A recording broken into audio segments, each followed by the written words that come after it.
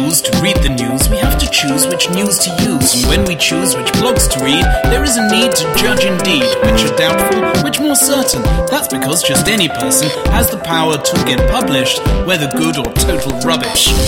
Is this a quirk of modern day, resulting from our techie way? The answer's a resounding no.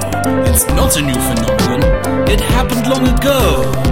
There's so much misunderstanding, fake news spread globally. How do you know what to think when the web's got no integrity? It's alright, hold tight, there's an end in sight, and soon you'll see you can understand misunderstanding with satire from the 18th century. There was a lady, Mary Toft, who was in need of money. She sold a lie convincingly by giving birth to bunnies. The news was spread in Grub Street print, journalism at its worst.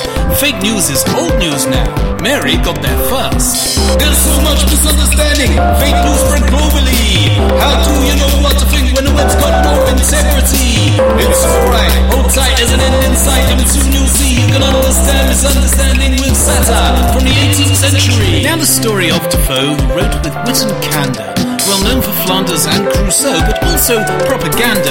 His pamphlet on the shortest way got the government quite vexed. They put him in the pillory, but he'd been taken out of context. There's so much misunderstanding, fake news spread globally.